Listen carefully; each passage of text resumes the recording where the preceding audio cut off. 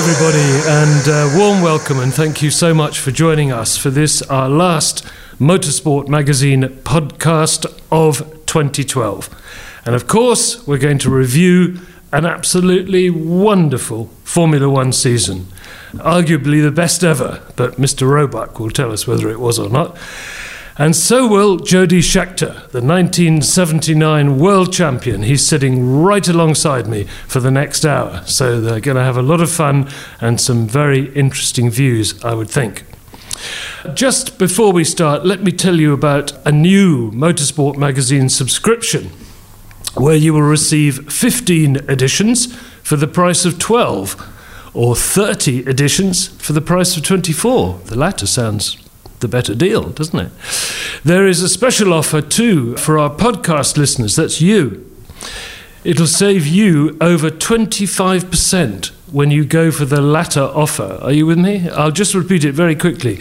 You get 15 editions for the price of 12, or 30 for the price of 24. And if you're a podcast listener, it'll save you over 25% when you go for the 30 issues for 24. Good. Well, you can see all that on the Motorsport Magazine website at motorsportmagazine.com. Okay. Jody, welcome, and thank you very much. Thank you. Second time round for you. Yeah. Yeah, wonderful. Now, what a season, wasn't it? What a season. And a Ferrari world champion, as you were. Were you rooting for Fernando? That's a difficult one. No, not for Fernando, no. I think what he did when he was at McLaren's has just put me off him for life, I suppose. Put it that way. Yeah.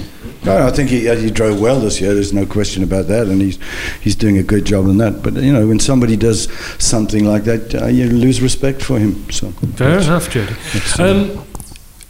Did the right man win, Nigel Roebuck? No, this is where I'm going to disagree with Jody right off, because no, I think the outstanding driver of the year was Alonso, and it was interesting when I was in Texas, talking to people in the paddock.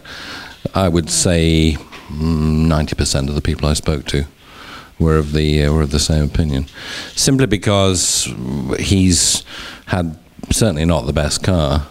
So he's been on the edge the whole time because he's been trying to compensate for the car's shortcomings, and he's made so few mistakes.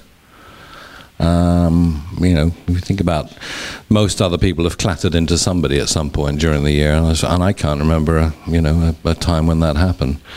So I just greatly admired the fact that he never gave up, in spite of in the last few races, patently having a slower car. I don't think my opinion's any different to yours. I said he did a good job, but that doesn't mean that I respect him for what he did before. I think he did drive well, and whether he deserved the championship or not is an opinion. Yeah.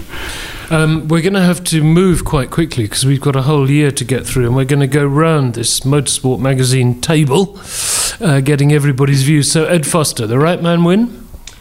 I think he did. The thing with Alonso is that, okay, he didn't have the fastest car throughout the year, but his car did have an amazing reliability. And you think of the races that Vettel didn't finish because of reliability problems.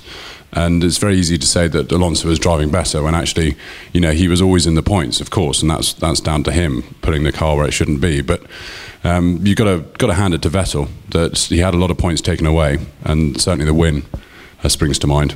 And I think he did. The right man won. Damien Smith. Yeah, I don't really talk about things in terms of who deserves what. You race with what you got.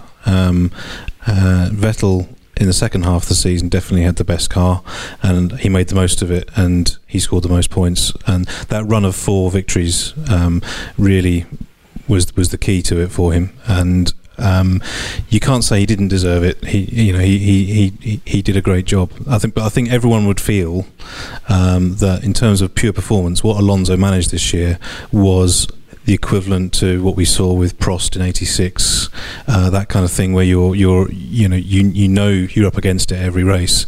He was driving for points, just driving for the best positions. His starts were amazing. His racecraft was superb. He made mistakes. I mean, he made a mistake in Japan, but overall he was consistently the best driver. There's no doubt about that. But the fact is, he was up against Vettel and the other key thing, Adrian Newey.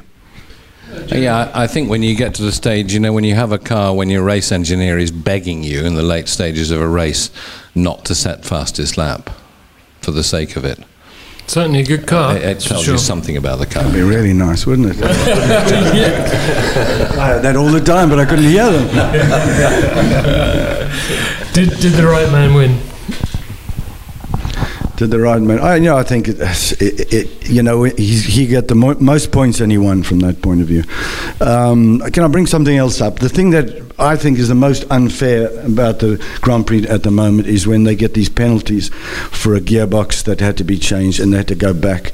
And I just think that's dreadful. I know there's an opinion that they say, well, you can't separate the driver and the car and stuff like this. But I think on the track, if the driver makes a mistake and crashes, that's the car and the driver. But when there's a gearbox, rather take it off the constructors' points and leave it the drivers. I think that, for me, because it really spoils some races completely from a viewing point of view. It's a mad rule. No, I agree. And in fact, the only guy who gets penalised is the one guy who's, it's absolutely not his responsibility. So, yeah, I agree entirely. Vettel's is only the third person ever to win 3 titles in a row. Is he just going to get better and better, Jody? Well, I mean, he's solid. For me, he's very, very solid, and he's obviously very good. And he's got to get another 4 to beat Michael. I'm sure that's what he wants to do. Not so easy, because sometimes it looks easy, and sometimes you're in the middle of the grid driving as hard as you ever could and as well as you can, and it doesn't make any difference. But he's had the car. He's the whole package, that's for sure. Winning 1 is tough, isn't it? Yeah, winning 1 is tough. Well, I could have won 3 if I had the right tyres and the right engine and the right everything else. You know what it's like. No, absolutely. It took me how many years to eventually do it? Yeah. Okay. On the other hand, I don't remember you ever having, quote, a superior car to anything else. Yeah, I probably made it that way with my sorting it out. Yeah, I mean, it was always tough for me, I suppose. Yeah, and I had Jules as a teammate who was very fast. So, if I had all those wins, if I could have done that, but maybe that's my fault. And maybe if I was better, I could have won all the races and beaten Jules. Don't know. Let's move on to Lewis Hamilton. Well, he would have been fighting for the championship if it weren't for those retirements while leading. Nigel, what happened to Lewis this year, in your view? Well, Lewis this year was back to, the Lewis I remember. I until this year, I had always thought his first year was still his best. I thought he just drove beautifully that first year, and no complications, not being paid much money, still living in England, uncomplicated life. And then he, in various ways, seemed to me to lose it, and particularly last year, he in a big way lost it. But this year, he appears to have been settled again, from a sort of personal point of view, and particularly, the last half of the year, I thought he drove absolutely brilliantly and consistently brilliantly. And, look at Singapore, for instance. If the McLaren had lasted that day, he was walking the race. And had he lasted, Vettel wouldn't be world champion. Can I ask a question? If you had a Formula 1 team, which 2 drivers would you put in?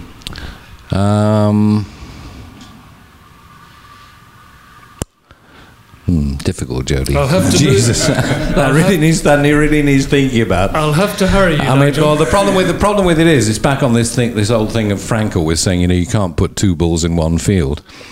Do you subscribe to that or not? Well, McLaren seemed to do that, and yeah, but it's difficult. Frank always points to he points to Senna and Prost, but he also points to Jones and Regazzoni was a great Williams team. Jones and Reutemann was a different thing. So I don't know. I probably be fascinating actually now to go back to the McLaren team of 2007. Because the funny thing about Alonso and Hamilton is they now actually finish up, I wouldn't say sort of great mates, but they do get on pretty well. And the interesting thing about them is that they both rate each other as their major rival. So what was the answer to the question? I'm still thinking about it. Right, okay. Let's move on. Ed Foster, I mean, Lewis Hamilton, never a dull moment. No, he's great to watch. He's always been good to watch. But as Nigel said, this season he's just been so much better. And it was interesting listening to Martin Whitmarsh after the last race of the season. And he said, we've had a fast car for a large part of the season, but we haven't been able to be up there fighting for the World Championship. And they definitely would have been if Lewis was finishing the races that he missed out on. But for me, he's one of the drivers of the season. Yeah, I mean, Lewis, as Nigel says, really, I mean, I think it's his best year of driving since 2007, probably his best year of driving full stop. And actually, I think that Lewis and Jenson as a pairing, because they complement each other so well, and the maturity that Jenson's got is probably the best workable pairing in Formula One. And actually, I think it's a significant failure for McLaren that they haven't won a world title this year. I'd say, and for some time. I mean, I know the competition is really strong, and that's great. The Newey, Horner, Vettel axis is don't forget Marco. Marco, yes, it's a formidable team. There's no doubt about it. But as a package, I think McLaren really, had it all this year, and I have to say, I think the reliability for them, they've got a long winter ahead of them. I think to look at where they lost it this year, and now it's all changed for them for next year. So big disappointment, I think. Jody, Lewis Hamilton, a fan or not? Yeah, very much so. And I agree with Nigel. I mean, when he came his first year and a half, 2 years, he was brilliant. I mean, nobody comes in and has that performance with so little things going wrong. It was incredible. And last year, I agree too, he was not even making mistakes by being over-aggressive. He was just making mistakes which just were completely stupid. And he had gone from one, because I rate him as the best driver in heavy traffic. I used to rate Jenson as one of the worst, but he's become quite good in traffic now. But Lewis has been, for me, always in the first years, fantastic. He did some manoeuvres in traffic that were just, and got away with it most of the time, except for last year. He was just doing the wrong thing. Yeah, no, I'm definitely a fan of his. So you've got a Formula One team. Who are your two drivers? Well, I always put Vettel and Lewis together as the top two. Yeah, me too. And I probably have to put Alonso into that, but I would probably pick those two drivers. Yeah, put two bulls in at one time and try and make them work together in a mature way. Right. Well, we're moving up a gear on the last podcast of the year, because we're consuming some Scheckter's organic energy. Yeah, this is not a commercial break. We are, and this is produced by his son, actually. And I haven't opened mine yet because I was afraid of making a noise on the microphone. But other energy drinks are available, we should say. But anyway, we're having a bit of Scheckter's organic. It's good, this one. No, I'm not just saying this. Honestly, it tastes very good, actually. So now. We move on to the return of Kimi Räikkönen, and I declare interest here because I love Kimi Räikkönen. I think he's good fun, and I was really pleased to see him come back. Nigel, did he look good because of Grosjean being unreliable, shall we say, or is he as good as he was? Do you think? Well, first of all, I don't think it was anything to do with Grosjean's eccentricities. I thought he drove beautifully. I just kind of suspect maybe that last little bit of edge is quite maybe not there, but fundamentally he did drive beautifully. He made mistakes actually in qualifying, which compromised some of his races. And Kimi will always be Kimi. I mean. Last Thursday in Sao Paulo, every driver was in the place apart from Kay Raikkonen, who was in Los Angeles with his mates. Oh, good. I'm pleased to hear that. And but that's the way he is. I remember, Martin Whitmarsh telling me about just exactly the same thing. Going from Montreal, not straight to Indianapolis the weekend after, but going via Las Vegas for 3 days. Yeah, it sounds eminently sensible. But it probably is right. But as Martin said, and I said to him, if you lose pole by 0.005 of a second, won't you kick yourself? And he said, and he obviously agreed with me, and then he went and got his plane to Vegas. Yes. So that's Kimi. I used to think that of James, if he didn't do all the funny stuff he did, how good he would have been. Exactly. Well, I declare a further interest. I was a big fan of James. Ed? I think Kimi's been brilliant this year. And it's his brain that he's got at the moment that seems to be so useful. There were a couple of overtakes which he didn't quite make that pass on Vettel, obviously, which he didn't quite make stick, and he didn't really go for it. Yeah, exactly. And, but then near the end of the season, he was making those passes and things like that. And you could probably jump on his back and say, well, he should have taken the lead in Bahrain. He should have made that pass. But...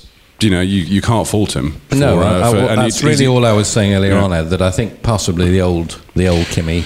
But then he did finish third in the championship. And to finish every single race bar 2 in the points, bar 1, I think it was. And that is an amazing run of form. Yeah, I think the Lotus Renault team was the perfect place for him to make a comeback, I think, because if he'd gone back into Ferrari or McLaren, I think against any of those other world champions on the grid, he would have been in the shade. But being a team leader, a very good, strong team, but not quite a championship winning team, was probably the best environment for him. And he got better, I thought, as the year went on. I'm so glad he got his win. And isn't Formula 1 better to have him than not, wouldn't you say? Yeah, unless you're trying to interview him, yeah. No, but that's fine. I don't mind that either. Actually. But the stuff on the radio. You're not trying to interview him. Yes, I do try to interview him, but it doesn't worry me because that's who he is, that's how he is, and that's how he'll always be. In fact, we did ask him to comment on his season for this, but he didn't have a lot to say about it. Jody, Kimi Raikkonen. Well, actually, what's interesting about Kimi for you, from your point of view, to me, is the comeback itself. Did you ever consider such a thing? No, I was lucky. I got involved in a company in America which I started, and I didn't go to Grand Prix for 10 years because I was so involved with that, trying to make that work. So I was lucky. I think lucky that I didn't. But he did a lot better than I thought he would have done. And I thought he drove, really well. In fact, when he won the championship, he got into that. You're thinking he's very, very fast, and then the year after, he wasn't very good at all. In fact, I think he did better this year than that year. So he did a good job this year. It's interesting too, from a comeback point of view, that his was a lot better than Schumacher's. Yeah, that's hard to understand, but I mean... I suppose the only thing I'd say is A, that he's a lot younger than Michael, B, he was only away for a couple of seasons rather than 3, and C, while he was away, he was rallying and he was doing competitive... He was driving competitively. He certainly doesn't have the fitness of Schumacher, that I do know. No, I think that's probably right. That's probably the case. Okay, but I think he drove better this year, certainly, than I would say probably the last 2 years he did with Ferrari, when he just seemed to me to lose interest at that point. Ed Foster, who kindly prepares my script, which I try to stick to, has put Button, Webber and Massa together under the heading "Best of the Rest." Perhaps a bit harsh in hindsight, but anyway. Well, no, I'll stick to it. Okay. Well, anyway, should we have expected more, I suppose, is one question. Button is different because Hamilton is leaving, but will Webber and Massa just be the second drivers next year? I guess they will be, won't they? What do we think, Nigel? Let's start with Jenson Button. I thought Jenson had a fairly typical Jenson season, quite honestly. There are days when you don't know Jenson's in the race. But at the same time, it isn't a surprise occasionally when he just takes the lead and disappears. I've said before, I don't think it's a surprise that Jensen's hero was always Prost. Because I think in many ways he drives just like Prost. I don't think he's as good as Prost was, obviously, but like Joe Ramirez always said about Prost, when the car was absolutely right, no one could beat Prost. If the car wasn't quite as good as it should be, then Senna was the guy you needed. So it didn't greatly surprise me, when Jensen won in Australia the first race, because he can do that sometimes. And Spa, he was fantastic at Spa. He had the upper hand on Lewis the whole way through. And in Brazil, he stayed, on the grey tarmac. Yeah. But equally, as I say, there will be days when his presence in a race isn't really very apparent. What about Mark Webber? Seems to me in a horrible position to be in, teammate to Sebastian Vettel. But anyway, yeah, it's true, actually. I mean, I must confess, at the last race, I was thinking Mark's in a kind of invidious position because he's teammate to Vettel, but he's great mates with Alonso. So it was, he was in an awkward position in terms of what he probably hoped for and what he was expected to work for. Again, Mark, I mean, he was wonderful at Monaco, wasn't he? He was wonderful at Silverstone. But other races, you thought, where the hell is he? He's a little bit of a mystery to me, Mark. He always has been, because you know what he's capable of when he's really on it. And I thought actually something is worth pointing out. In the early part of the year, when Red Bull weren't really, they were sort of thereabouts, but having had the season they'd had in 11, it was a big come down. And interestingly enough, at that point of the season, Mark was usually quicker than Sebastian. He was. It's interesting. He was. You're right. Yeah. What about Felipe Massa? Delightful guy. Can't help liking him. No. Again, always be number 2. Well, let's remember in 2000 he was world champion for 20 seconds, 4 years ago. And you've got to say that he usually had the best of Raikkonen when they were teammates. And I suppose it's arguable that maybe he will never be the driver again that he was before his accident. But I thought it was interesting the way he picked it up this year, and particularly after Ferrari, after a long drawn out process, sort of said, okay, well, you can stay for one more year, sort of thing. And that really seemed to trigger something, and he started to drive like we know he can drive. But the early part of the year, I mean, frankly, he was pretty dreadful, wasn't he? It was depressing. Yeah, I was delighted to see him come back because he is, as you say, such a nice guy. Yeah.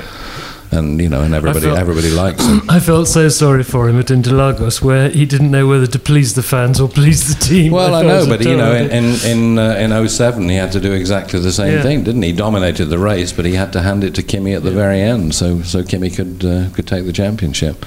So it's a role he's kind of It's unfortunate for him, but Ed. Have to be reasonably quick, I'm afraid. Well, as Nigel said, really, it's very sad to see him driving, as he was at the beginning of the season. And there's obviously just something that he wasn't happy with the way the car was behaving. But some of the drives he did near the end, I mean, especially Brazil, and he is obviously a bit of a Brazilian specialist at that track, but there was an amazing drive that he did, and he had the measure of Alonso all afternoon, I thought. I was interested, Jody, you were saying about Jensen that your perception of him has changed in terms of the way he deals with traffic. I mean, as a driver, his career progression, perceptions of him have changed dramatically, haven't they, over the last 10 years or so? Yeah, and I feel the same. I think I wasn't sure he was ready for Formula One. In fact, I think I said that at the time because of his how he interacts in the traffic. But he's got better and better and better at it, and in nearly a strong point of his now.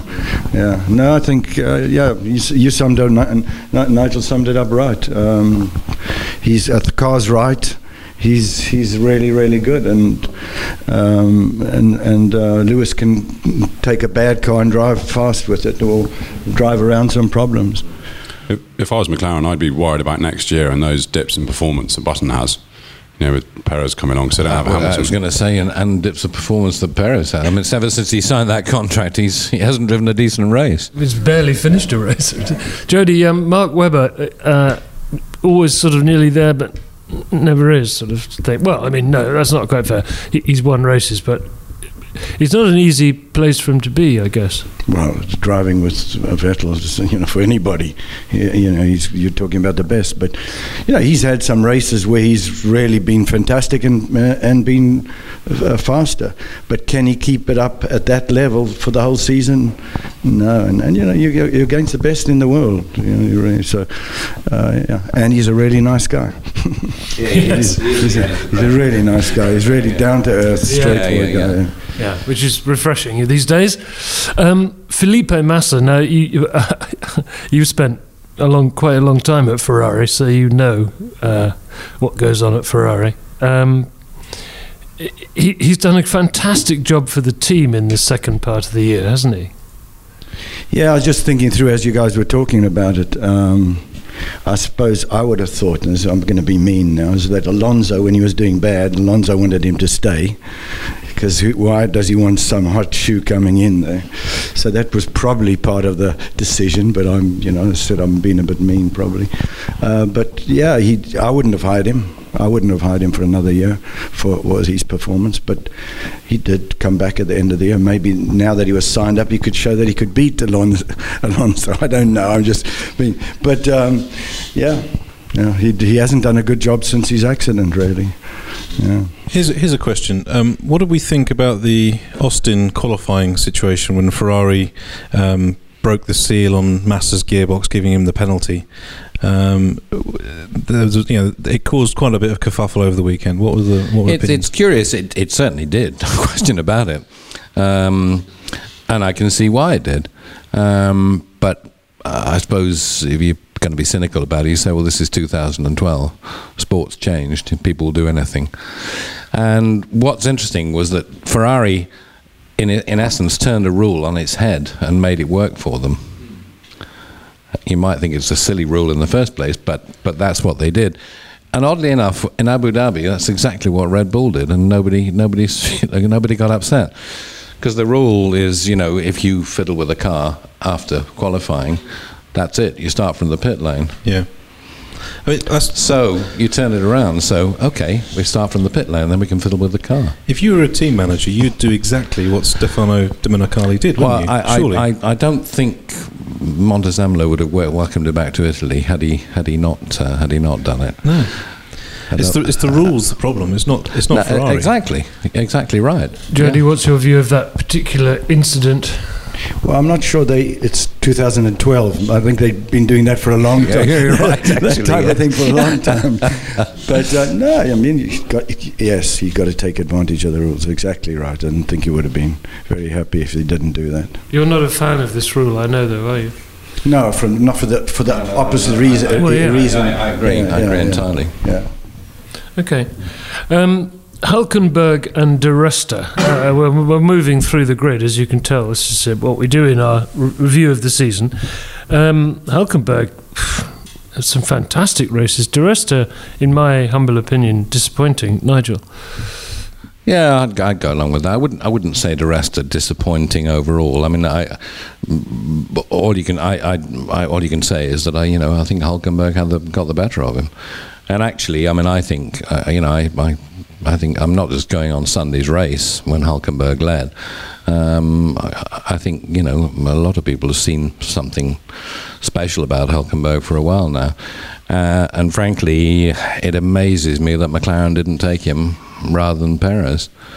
So now you've got to assume that he is kind of locked into Ferrari. I suppose that he's going to Sauber, which uses Ferrari engines, next year, and I mean, it would amaze me, frankly, not to see him in a Ferrari in 2014. I suppose that he doesn't take Carlos Slim with him, does he? Therefore, that must probably be a factor.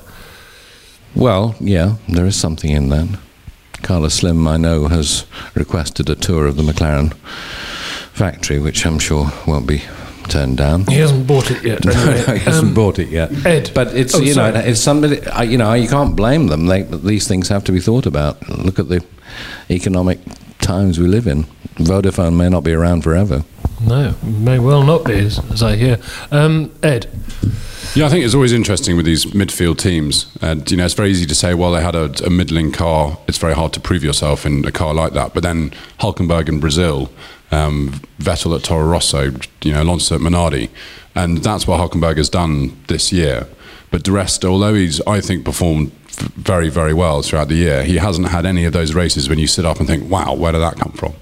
And I think that's what you need to do as a driver of midfield cars. So, give him his due. It's early days, and I think he's certainly a great Grand Prix driver, but I don't think we know how great, whereas with Hülkenberg we do.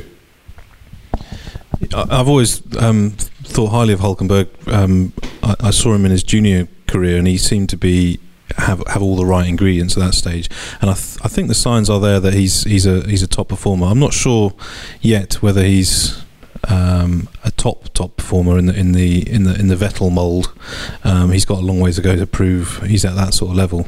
But I think De Rest probably had a bit of a second season syndrome this year. It was just he didn't have a bad year at all. But as I think Ed's spot on, that when you're in that sort of situation, you've got to have those days where you show some high peaks, and you when things are going right for you, you make the most of it. And he didn't seem to have many days where he stood out from the midfield. Whereas as Hülkenberg did, and Hülkenberg edged him on qualifying as well. Hülkenberg has that spark, I feel, and it doesn't hurt either that he's immensely popular in the team. Very well liked. Jody, you pretty much set the world on fire when you came over from South Africa. Your rise to Formula One was meteoric, I think would be one word for it. What does it take for these guys towards the back of the grid to prove that they are something special, in your opinion? Well, just go back on I think what we forget about this last season, something else, is that the lesser teams were massively good compared to what they've ever been in the past. You normally had 3 teams and anybody else was just... Now you saw 5 or 6 teams that could be leading a race and won some of them. So those middle teams were massively competitive compared to before. What did it take? Well, for me, I drove in a spectacular way because I slid the car a lot and I think that got me noticed. It probably was a disadvantage when the tyres got more and more sophisticated. You've got to do what these young guys do and come and beat what they think the car can't do. I think that's important. That you're going to put the car in a place where it's not. You're going to show the character that you need to. When you're down, you're still fighting. Yeah, it's quite interesting. The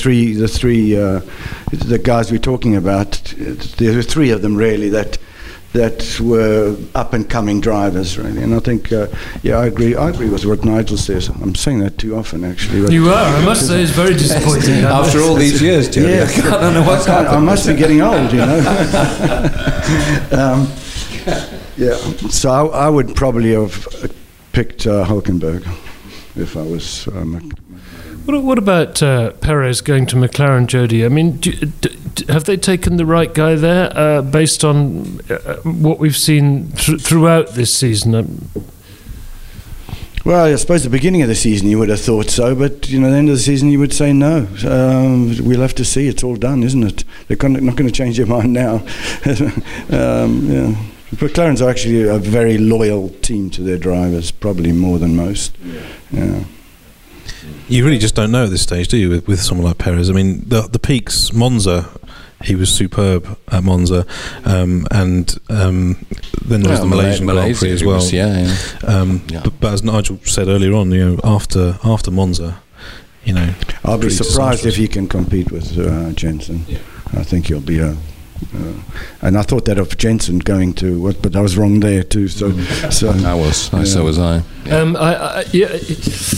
Do you agree again? I'm sorry. Forgive me. I think you're getting younger. I'm getting older. I got to say, driving up in the car this morning, I thought, right, we're going to have a good ding dong between Scheckter and Roebuck, and it just hasn't happened. That's really, yeah. Okay. Actually, Joe Ramirez, who's spent quite a lot of time with Perez, says to me that he just needs to grow up and calm down, and if he can grow up and calm down, he'll be a great racing driver. But until he does that, he won't be.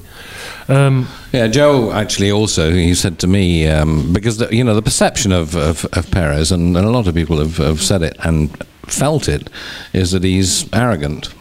And it's all sort of mapped out for him, a little bit like we felt with Piquet Jr.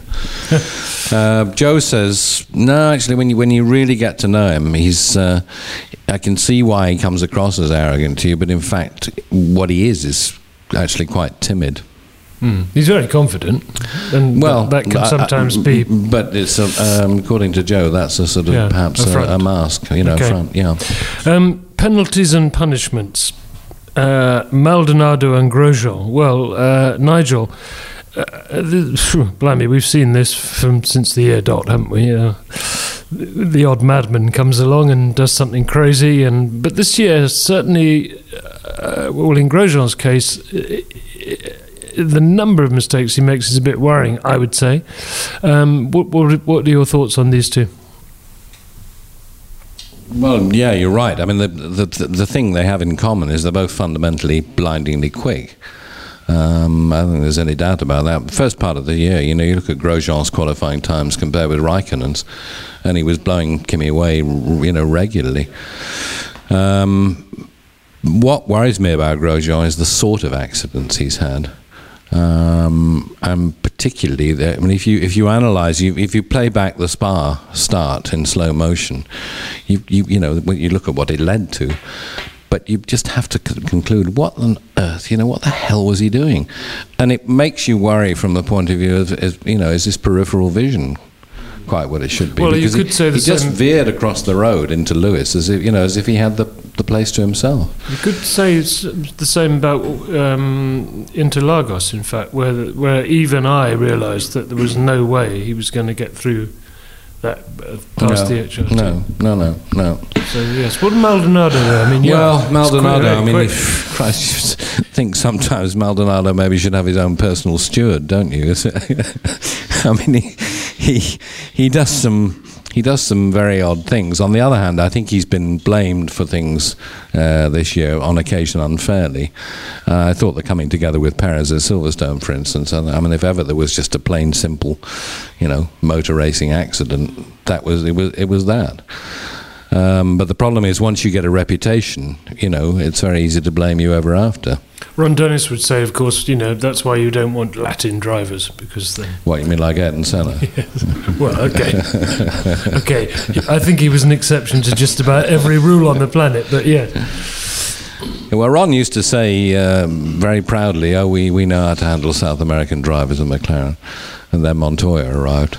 And Perez is coming, but Ron's not there anyway, so it's irrelevant. No, that's true. Okay, true. Ed Foster, Maldonado and Grosjean. Yeah, I mean, as Nigel said, it's with Grosjean, you really do wonder what's going through his head at some races, because there's quite plainly a car there and he just turns into it. But I think there's also something to be said for, you were saying that Maldonado's, just always doing it, and he's like victim of the mistakes he's made in terms of, people start watching him more closely and it's been unfair on him. I think Grosjean's a bit like that, but in terms of, everyone is on his back so much that he's now driving scared. You do get an element of every time he goes out or he's got to start to do, or, got to negotiate the first corner, and you just think, how's he going to handle this? I mean, there's so much pressure, and of course that's in the back of his head, after his one race ban. And I think it's really hard to drive. I mean, Jody, you'll know better than me, it must be hard to drive, with knowing that. Yeah. Well, I was quite lucky because I practice a lot with my peripheral vision. My first wife was very jealous, so I had to keep my head straight and look around a lot. Why was she jealous, Jody? I wonder. I can't think. No, but actually, you are the man to talk about this, because after the shunt at Silverstone at the British Grand Prix, people say that that was a bit of a moment for you, because you realised actually that perhaps there was something you needed to do about your approach. I mean, is that true or is that bullshit? No, I don't think it's true at all. I think, if anything, is when I went with Ken and he started pushing me to slow down, and did he do it too much? And maybe when I saw Sevett's accident, it came home to you as well. But no, at that stage, I didn't really care. I was just driving as fast as I could, and the car twitched out on me, which was a new tyre, It was funny. I didn't really think of the difference between driving for McLaren and then going to Ken, because at McLaren I had two experienced drivers, so I'm sure I was getting a lot of the stuff, setting up the cars and things like that, coming down and helping me, which you didn't really realise. And when I was with Ken, I was the one that was showing the way. So I mean, but these two sort of, I suppose we could bracket them the wild men or something. Actually, is this just something that they get through has to be worked through their system? Well, we'll see. I mean, I think yes, you hope so, and I think as you say, they're blindingly fast, and that's one of the most important things. Everything else can get sorted out. If you're not fast, then So let's hope they get through that. Yeah, I think there's some interesting parallels here. That with Jody, people forget how because of that incident at Silverstone, they forget how good your start to your Formula One career was, and how competitive you'd been that start of that year, and the Silverstone thing kind of dominated the headlines for some time, and that's what people think about for 73. And with Grosjean, he was superb at the start of the year, and then he had these mistakes, and pretty big ones, but they are the things that people remember. And I think it's about character as well, that with Maldonado you get the impression that all the barbs and criticism that have come his way kind of just bounce off him. He doesn't care, it doesn't bother him. Whereas with Grosjean, he's looked shaken at times this year, and I don't think he's the same guy now that he was this time last year. No, I agree with that. Okay. No, I agree, and that the ban, the one race ban. I mean, I think that really shook him. Yeah. But I mean, I actually like Maldonado. I think he's he is a bit of a wild man. So do Williams on occasion, but It's the old thing, you can always tidy up speed. You can't speed up tidiness, as John Wyer always said. We must talk about Mercedes-Benz before we come towards the end of the season review, because it really is quite fascinating to me and many others that a team of this size and resources and experience has done as badly as it has. Nigel, do you agree with that? Yeah. When you look at the technical personnel they have, and inevitably some people have speculated, well, perhaps too many cooks. I'm not saying that's necessarily the case, but I'll admit it surprises me. I mean, two things that surprised me are, well, one, that Mercedes have not progressed. I know they won a race, but they've not really progressed.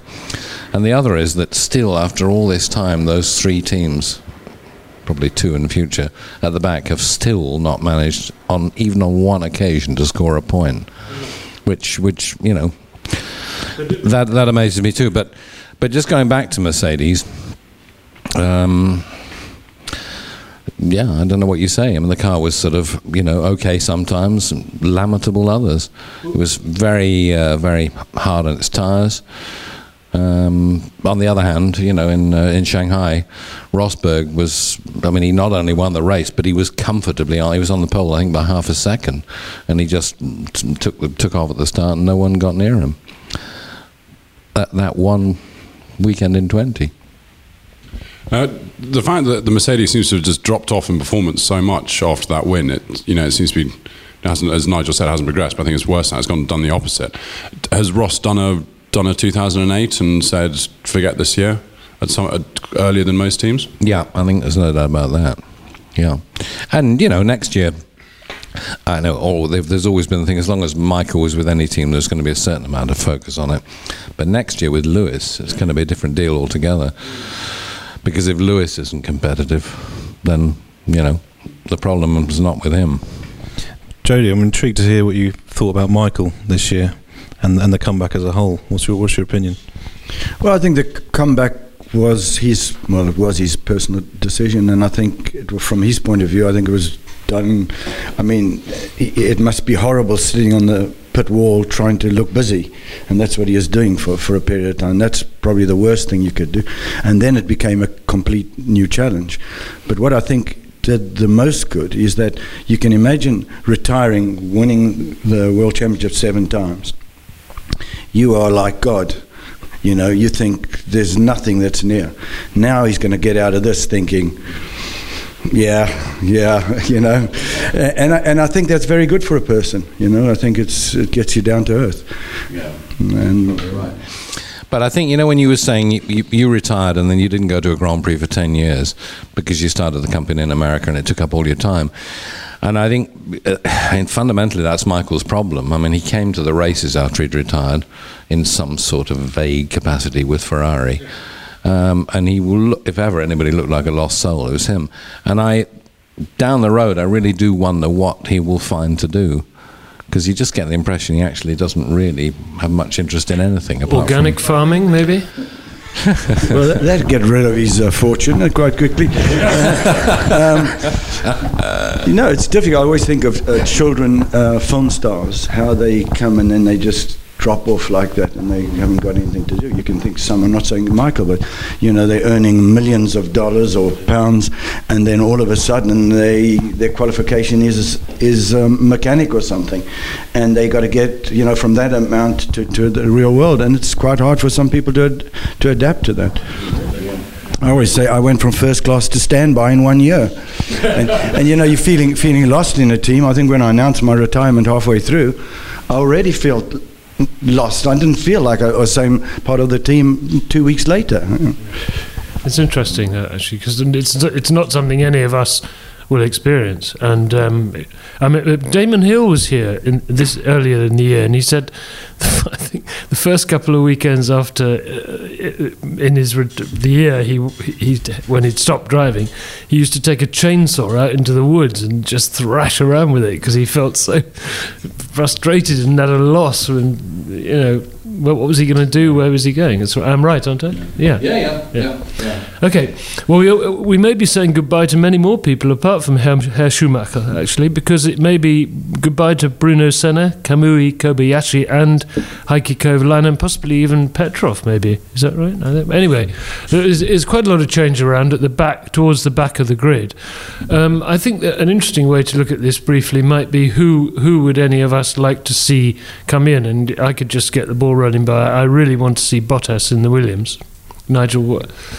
Yeah, and I think you will. I'll be interested to see how Gutierrez goes in the Sauber. Actually, down the road, I'm not talking about next year or maybe even the year after, what the really intriguing guy on the horizon to me is Felix da Costa. Because I think to come into the Renault 3.5 series half season and then just dominate. I remember I watched the last race on TV, and it was amazing because there was a great scrap over second place, and Felix da Costa was 15-20 seconds up the road. You heard it here first. I'm sure he's got to be. He could be like Vettel in the sense of going to the Red Bull team, the main Red Bull team, very quickly. Felix da Costa. Antonio Felix da Costa. Felix da Costa. Ed Foster, what about you? Yeah, I'm going to be really sad to see Kobayashi go. I've been such a big fan of his. The fact that his fans have raised €650,000 to try and keep him in the sport is quite an amazing achievement, and it's a pretty good reflection on how he's viewed. And I also think I'll be really sad to see Kovalainen go. I think he's driven better at Caterham than he ever did at McLaren, and I think he deserves a seat in the midfield, a seat somewhere else, and not even at the back of the grid, let alone out of the sport. Yeah, I would agree. Except I would say he's actually not been. There have been occasions this year when Petrov's been quicker, and you think, well, looking at their reputations and records and all the rest of it, that shouldn't really have happened. But Petrov's no mug, is he? That's the thing. No, he isn't. And that's the quality. Actually, I think through the grid is as strong now as it's ever been. I don't know what you think, Jody. I think it's stronger than it's ever been. Yeah. The standard of driving right through the field is very, very good. Yeah. But there's a lot of drivers out there who are going to be looking for world sports car drives and things next year by the looks of it, and it's amazing really that some of the quality that is being left on the sidelines, and of course the teams are having to look more and more at money. That seems to me to be the big factor here. Is that it's become a lot more about money than it ever used to, and therefore it's not just he's got great talent, he's really quick, so we'll take him, is it? It's not like that, Jody, anymore. Oh, I think it's always been like that for really? Many times. You get a driver that really shines out and he can go through and go through that barrier, and then others have to come with some sort of sponsorship, somebody they know. But just going back to Kobayashi, I think that's the one I'd be sad not to see. I'm not sure about any of those other guys, but he's definitely shown. I mean, he was quicker in qualifying than Perez quite a lot of the time, which is the speed thing again, and he's been very brave in a lot of what's the name, and not crashing that much as far as I remember. No, I think he's definitely should have a place in Formula One. I think we're in an era after the manufacturers, most of the manufacturers have left Formula One, and when manufacturers are in the sport, they don't need pay drivers because there's budgets available. But now most of the teams are privately funded, so they're going to need they need money coming into the sport, and that's the way it goes. Yeah, I think Jody is right. I mean, that is the way it's always been. I just think maybe it's probably more apparent now. It's more visible now. And there's no big tobacco sponsor. Because that's true. And also, the world's look at the world's financial plight. I mean, they just. Money is just harder to find.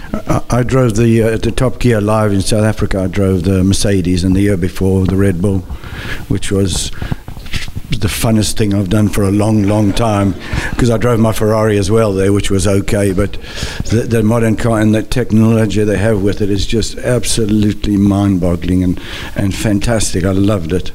Jody, did you other drivers I've spoken to from your sort of era who've driven modern cars say fundamentally they're very chary about saying it because they don't want to come across as sort of it was different in my day, but the consensus seems to be they are decidedly easier to drive now than they were, in the sense that you can't over rev, you can't miss a shift, you got power steering, etc., etc. What do you think? Yeah, well, besides, I mean, the Red Bull, it actually worried me because before that I didn't really want to drive a Formula One car because I thought after 3 laps my neck will be so tired, but then I said, well, it'd be nice to have a go.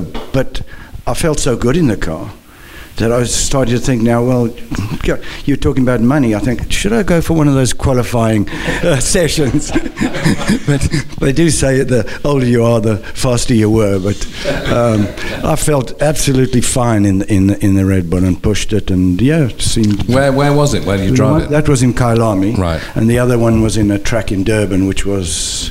And I spun the first lap. So. But yeah, Jody was saying to me the other day that he quite fancies those Friday morning sessions where they get young drivers in. So yeah, when you're talking about paying for a drive, I thought, should I have a go? No, wouldn't this be a fantastic plan? Is it on Friday mornings we don't have young drivers anymore? We have the old drivers going back. Yeah. Now that would be something else. I could get a wig and come as a young driver. We've had Damon and Prost driving the Red Bull this year, so just get different generations come back. Yeah, but I think this is a great strategy. Friday mornings is for the old guys. Let's see who can hack it. Okay, we've got very little time left actually, but we do have questions for Jody, and the first one comes from Andrew Frankel. I guess that's the Andrew Frankel, is it? Jody, what did you think of the Tyrrell P34? It's a good question. Was that the 6 wheels? Do you remember which one? Yeah, it had 6 wheels. What did I think of it? Not a lot. Although, again, looking back, I did better than I thought I had done. The car used to brake a lot. But also I thought the theory behind the car was wrong. And I think that's when they started listening to Patrick a little bit more, because the frontal area wasn't any different, because the back was the same width, although they made it narrower, and then they ran a slightly different back wing, so when we did it back-to-back, it was faster. And then braking was supposed to be better, but once you turned into a corner, one of the little wheels jumped up and locked, so you had to back off your brakes. So it was probably a bit better straight in. It's funny, I was just thinking another thing. It's funny how Tyrrell was always good in Sweden. It didn't matter what it was. Yeah, it's just, yeah. Absolutely. Yeah. That's weird, isn't it? Yeah, they had something right or wrong the other time. Yeah. Okay. Sam Smith wants to know whether you think that next year will be Alonso's last chance at a title shot with Ferrari, because in 2014 we've got turbo engines coming, completely new, different rules. Do you think he's got a real crack at it? I mean, I suppose it's the Vettel thing again, isn't it, really, even next year? Well, I don't know. I mean, I don't think it makes any difference if you've got a turbo or what's the name, you know, maybe some drivers will be a little bit more adaptive to that type of thing, but I don't see that making, a big difference. Is he still enthusiastic? Is he still enjoying it and he's still putting it in? I mean, you could say Alonso's driving better than this year has. So, I don't think that makes a difference. I think I know how you're going to answer this one. It comes from Alessandro Forconi, and he says, how much luck is involved in winning a world championship? Or is it always is the very best man who wins? So how did you think I was going to answer that? Oh, I thought you'd probably answer it along the lines of course it's not luck. Yeah, you're right, absolutely. Skill, good looks, all those sorts of things. I think I always said, a driver can win a race, but to win a championship, you need to have some brains behind it, unless the car is absolutely massively superior, because it takes a lot, much more than any other sport. Formula One has to have, the drivers have to be intelligent, because they're working with so many different technologies.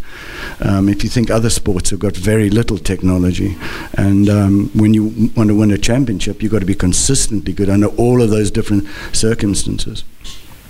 Yeah, I mean, points is what you need, isn't it?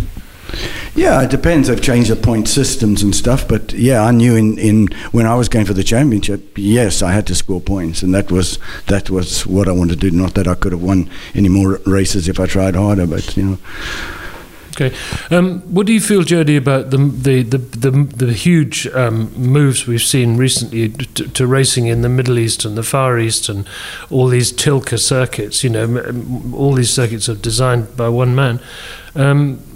What's your feeling about that as you watch now? Well, that's the way the world's going, isn't it? The money's gone over there, and Europe's sort of falling behind very fast. So that's part of life. If I said anything else, it was much more fun in those days, type of thing, And I think for the drivers, it's probably the same fun as it was for us, except it's just a different era, and we older, we look at it differently. But no, I think it's the way it's going. We got to accept it. But you were extremely vocal and worked hard at safety during your Formula One career, and of course, one that has been perhaps the biggest leap forward, hasn't it? Not just in the cars, but in the circuits and in the whole environment. Oh, very much so. Yeah, I think a lot of things contribute. The carbon chassis is probably one of the bigger ones, because it just stays together when the cars. But yeah, a lot. The guardrails are out of the way. They used to just chop a car in half when they went in the middle of it. Yeah, no, from that side, it's and you see the drivers doing what they did today, bumping quite often. If you did that very much, I mean, I think it was Arnu and Wiel did that, and that in those days was complete madness, because you just touch it, you don't get out of that very often. Yeah. I'm going to ask this one, not because I want to reply to it, but because I like it. It comes from an Italian called Riccardo Torquato. And he says, would you agree that Vettel is only world champion because he's lucky? Well, I think we'll leave it there, but anyway. I do that. Well, you've got to love the Italians. I mean, hey, it's Ferrari all the way. Well, he rode his luck, didn't he? I mean, there's no getting around it. That last race, it really should have been all over at the first I turn think 4. Whatever else, I think in Brazil he was extraordinary. He was.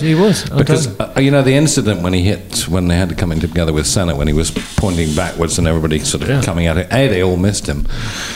B, the car was somehow just able to continue, and Adrian said it was very, very marginal. But most of all, I mean, I still wonder why there was no investigation into the coming together in the first place. Well, quite, because actually it did appear that Senna had the corner. And this is something actually that unsettles me a bit, that at some races the stewards seem to investigate every tiny little thing, and others, depending on who the stewards are, you just think, oh, well, it's just gone by. Yeah, I know we're almost out of time, but just one point on the steward side of things. I'm interested, Jody, what you think. Do you think that the way that the penalties are introduced now and the way that it's policed, it's gone too far, or are you comfortable with it the way it is? Well, they haven't invited me to do it. Well, let's put it this way. It's a lot better than when Max Mosley was there. A lot better. Yes, for me, you get fined for every little thing you do. Thank goodness I'm not there for that reason, because I'd probably would do 1 or 2 races. What do you think, Jody, will happen with Kobayashi for next season? I know we have touched on this, but do you think that he will? I know we all want him to, but do you think that he will get a drive, or is it just become so competitive now? No, I can't believe that with being Japanese, they don't come up with something that gets him in there, because he's the first driver that I remember that really is possibly in the middle to the top drivers. Now, I'll be very surprised if something in Japan doesn't come together. You might. Well, this comes from David Joe, and it begins, Jody is my all-time favourite driver. Is he a friend of yours? He is. And he's always wanted to ask you, what was Patrick Depailler like as a teammate? He was a really nice guy, Patrick. He had a couple of girlfriends in every town. No, it wasn't as bad as that. No, he was a really nice guy. I don't know how you explain it. I mean, remember the first race I went with him, he was having a little glass of wine before the practice, and that didn't seem right. But he was arrested going into one of the races because he was overtaking all the cars. He was a bit like that, but a really nice guy. Yeah. He was unbelievably brave, wasn't he? I mean, one of those you're sort of too brave. Because he used to tell me up, and he used to go up into the mountains above Clermont on his bike, whatever, Kawasaki or whatever, just wearing a pair of shorts. Yeah, but he broke a leg or something. Yeah, he did. In fact, just before his first drive for Ken. But he said, I must say, it was a bit disturbing that he got a great buzz out of riding the hell out of this bike, only wearing shorts, and knowing that if he did come off, it was going to be awful. James always thought he had a death wish. Don't know about that, but always the little funny thing is that when I got there, and this is your first sort of serious season, and you get these fast corners, and you can't take it flat, and and I said, Patrick, what are you doing? It's quite flat. Jesus! And the next time I'm holding it down. My leg wants to pull it up and get and touch the grass and everything. Halfway through the season, I realized he said, no, it's not quite flat. That's what he meant.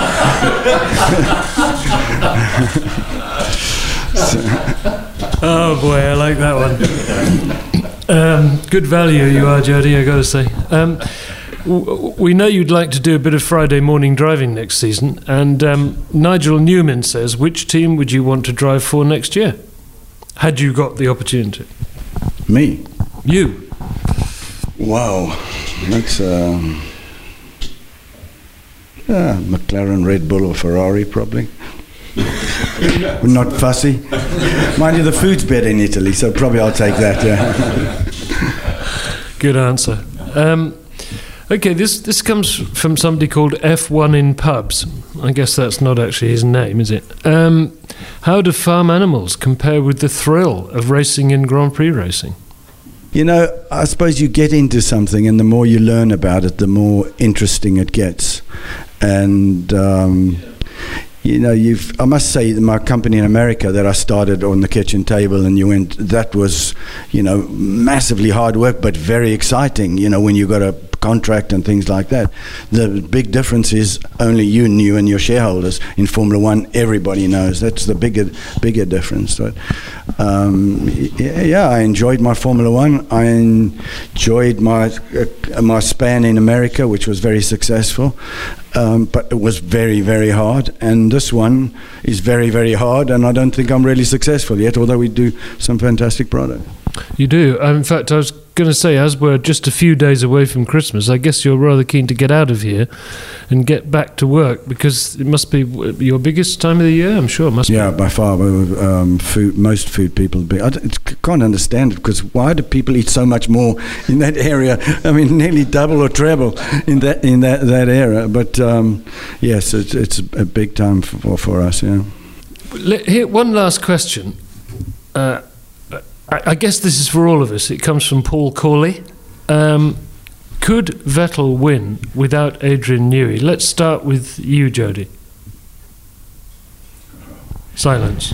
Yeah, well, I mean, you've got to have the car to win. You can't win without a car, without the right car. So he's got the right car. But, you know, whatever you say, he's still, you know, one of the best driver or the best driver there.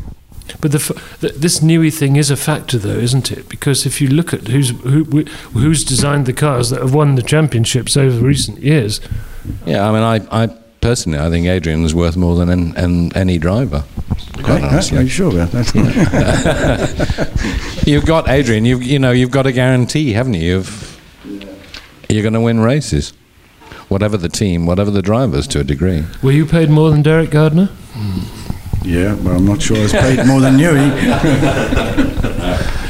No, that's right. No. Ed, what do you think? Can this young man win lots of Grand Prix without Adrian Newey?